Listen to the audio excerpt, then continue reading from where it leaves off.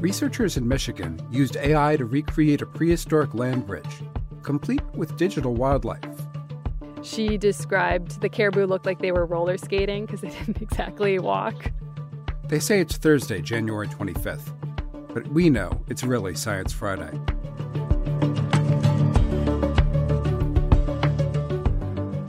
I'm sci-fi producer Charles Bergquist. In this episode, we'll see how archaeologists are using AI to track the paths of prehistoric caribou, to see where artifacts from ancient hunters might be located. But first, a conversation about Indigenous art and its intersection with spaceflight. Here's Ira Flato. The patterns woven in textiles can tell a powerful story, and Sarah Rosalina knows this well. She's a multidisciplinary artist who blends ancient mediums and indigenous knowledge with data and new technology. She's collaborated with NASA JPL, the LA County Museum of Art Tech Lab, and her work is currently featured at the Columbus Museum of Art in Columbus, Ohio, until February 4th.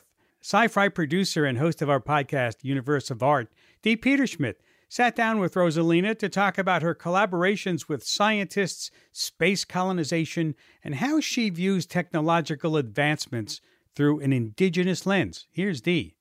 When Sarah Rosalina thinks about the loom, she thinks about computer programming. It's an extension of your body being an algorithm. Ada Lovelace, who wrote the first algorithm design for a computer, said she'd been inspired by the Jacquard loom developed in the 1800s, which used a binary punch card to mass-produce intricate textile designs. And that approach, blending old mediums with new tech, sums up Rosalina's approach to her own art. She's an assistant professor of art at UC Santa Barbara, based in LA, and she's of Waraka descent, indigenous people native to what is now parts of Mexico and the southwestern United States. She works in these old art forms, textiles and pottery, but uses AI and data visualization as part of the creative process. It's a way to process her feelings about how modern society is progressing. We're at this point of the technological frontier, and that's actually terrifying for a lot of people, especially for people from my background and my Waraka background. We're living in the time of climate change, dispossession, the rise of AI. And I'm always interested in anticipating future forms of colonization because it's progress for some, but it's not for all. Rosalina, who's a fourth-generation Waraka weaver, was taught indigenous textile work in part by her grandmother. It's something that really made her feel sane. I remember she used to always encourage me to weave for mental health, but it was also good for exercising your mind. Rosalina later found herself in the Bay Area around the time of the tech boom of the late aughts and learned to code. And there was a lot of interesting people that I met at that time were very similar to me. A lot of BIPOC people working in code. But at the same time, tech startups really started to rise and displacing a lot of the people that I used to enjoy hanging out with. Frustrated, she moved back to LA and rediscovered her love for textile work. I saw so many relationships between, the code that I was writing and actual designs that I was weaving that they couldn't help but intersect. It was very much like an aha moment. What happens when we bring traditional craft or indigenous techniques with emerging technology to think about current issues that we are facing? Digital technologies are always chasing after ways that we could simulate our reality, which also produces this way that we could re-envision our reality. And Rosalina doesn't just re-envision reality with herself.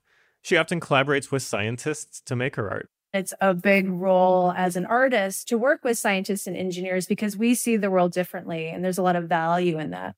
One of those collaborations was with NASA JPL in Pasadena, and Rosalina learned that they had a mutual interest, clay. The space agency was experimenting with simulated Martian soil, also called regolith, to potentially construct livable human habitats on the red planet without having to transport heavy building materials all the way from Earth. So they were doing a lot of research on regolith, simulant, and clay to actually build some of the first settlements out of basically adobe, which made me giggle because, again, it's like how much space colonization is dependent on indigenous knowledge, even on another planet. Rosalina also teaches coil pot construction at UC Santa Barbara, an indigenous method of making ceramics that's one of the oldest in the world. Coil pots look like what they sound like. Coils of clay are layered on top of each other until you get your vessel. And she wanted to update that with a techie Martian twist. With the help of NASA engineers, she was able to make her own version of Martian clay based off soil analyses from JPL's rovers, like Curiosity. She modeled the vessels in the computer and then 3D printed them using her Martian Adobe. The resulting sculptures look both futuristic and ancient. The ribbed, rust-tinged ceramics take a few shapes: the mouth of a black hole, a long cylinder that looks like it's eating itself, a vaguely spherical shape that appears as though it was crushed by the forces of gravity. And Rosalina's passion for pottery even rubbed off on JPL's engineers. I actually made a lot of friends. Some of them got into ceramics at the time, which was also really interesting to have Martian cartographers who are guiding the rovers suddenly be interested in actually the chemical compounds of clay. And we would talk for hours on end on making clay, finding native clay in Los Angeles. Located just a few miles away from JPL is the Mount Wilson Observatory, which Rosalina has also partnered with. It was an important observatory in the early 1900s. Edwin Hubble used the telescope to prove that the universe is expanding, but discoveries like that couldn't have been made without the help of female computers, women who analyzed the raw data from the telescope and performed complex math that made those discoveries possible. But when I got there, I realized that female computers were mostly cropped and edited out of the history of that observatory. Back then, the images from the telescope were exposed onto glass plates, which the female computers used to make their calculations. And I found textile was a unique way to approach it because it is a feminist or a female-based craft. So to shed light on these women's work, Rosalina took those plates and digitized them into a lower resolution where each pixel would become a bead on a tapestry, which she then assembled by hand. But not all of these tapestries are neat rectangles. Some of them distort and fray as the beads progress downwards, looking like a starry cosmic jellyfish. Rosalina hopes her art doesn't just serve as a form of protest, but also provides an alternative way of interpreting the world around us, one that places a much larger emphasis on Indigenous knowledge. It is very important because a lot of the current crises that we're facing are a crisis of humanity in many ways. And I feel like artists really shine that light and also can see the world differently than what a scientist or engineer does. And we can learn quite a bit from one another. For Science Friday, I'm D. Peter Schmidt. Thanks, Dee. You can check out photos of Rosalina's work at sciencefriday.com/textileart. And like I said before, her art is on view at the Columbus Museum of Art in Columbus, Ohio until February 4th. Artificial intelligence is great at detecting patterns, which means its calculations can help predict the future. But AI can also be used to take a look back into the past. That's exactly what one research team in Michigan is doing, using AI to track the paths of prehistoric caribou. Why? To see where artifacts from ancient hunters may be located. Joining me to talk about this is my guest, Morgan Springer, editor of the Points North podcast at Interlochen Public Radio in Interlochen, Michigan. Welcome to Science Friday. Thank you so much for having me. Help me imagine what we're talking about here before we get to the AI caribou. Where is this land bridge that researchers are so interested in? Yeah, so it's at the bottom of Lake Huron, which, for listeners that don't know, it's one of the Great Lakes. It's on the east side of Michigan. And the official name of the land bridge is the Alpena Amberley Ridge, and it goes from northern Michigan to southern Ontario, kind of cutting the lake at a diagonal. And what's the significance of this bridge? Yeah, so what I'm going to say, it's going to sound obvious once I say it, but the Great Lakes didn't always look the way that they do now. If we go back to the Ice Age, the glaciers are receding, and about 10,000 years ago, lake levels were lower than they are today. So that means land that's now underwater, it was above water then, including this ridge, this land bridge. And it was continuous. It was this causeway where people and animals could move and migrate back and forth and leave artifacts, presumably. And so then the water levels rise, it comes up, and these artifacts are submerged and remarkably preserved and protected from development. And, archaeologists were skeptical that they'd find anything, that this was going to be an opportunity to find artifacts, but they wanted to look anyway. And let's get into the details of this. Why would someone want to research how animals crossed this long-gone path? Yeah, so John O'Shea, he's an anthropological archaeologist, and he's based at the University of Michigan. And he wanted to find something. And so basically he came up with an idea for something he thought he could find, something that would have survived being inundated with water about 9,000 years ago. And so one of the things they knew about that time period was that caribou were the main source of food. And they also knew that prehistoric hunters made these really cool hunting structures. They're called drive lanes, and they would guide the caribou to these kill sites.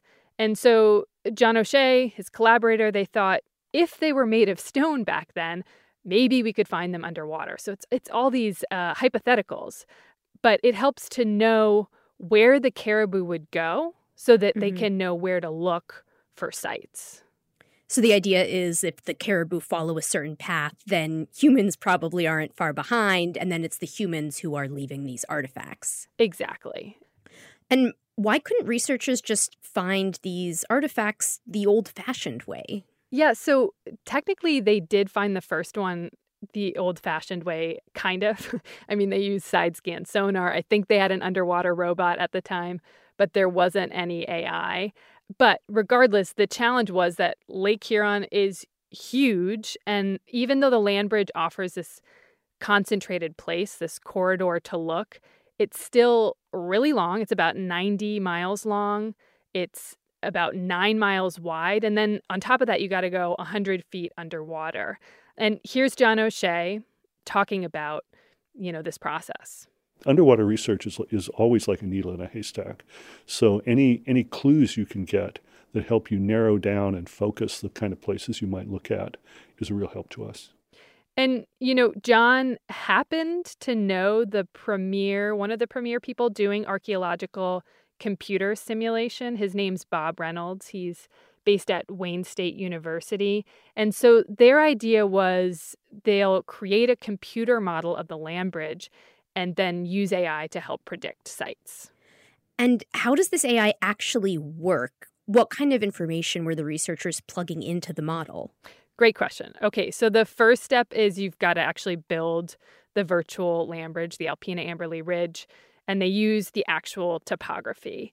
And then they start populating it with digital caribou. And that's the piece that has the artificial intelligence. So they create these caribou and they give them instructions. They're computer algorithms. And the instructions basically tell them how to behave. A really simple one is caribou walk. Okay, so the caribou start walking. Okay. And then another simple one is be aware of obstacles and move around them, like don't bump into rocks or each other. Another one is move in groups and break apart. And they keep refining it until the caribou start behaving more and more like real caribou. And what did it look like to watch the AI model in action? I'm picturing a sort of animated video of caribou walking around, but is that what the early models really looked like? They had some glitches. One of the researchers I talked to, she described the caribou looked like they were roller skating because they didn't exactly walk. But they've kept developing it, and that's really a whole other story. Now they have an amazing virtual reality where they really look like caribou. But another glitch was Bob Reynolds, the computer scientist at Wayne State that I mentioned. He talked about this other one glitch that was funny. Literally, the first model, we'd let the herd run across the land bridge, and they did not have edge perception, and so they kept dropping off the sides of the bridge like lemmings, Oh, no. R.I.P. to the AI caribou, I guess. I know. And so it's a perfect example of where, they have to introduce a new algorithm and they basically give the caribou a new instruction, which says, hey, you got to perceive edges. So it's a lot of trial and error and refining.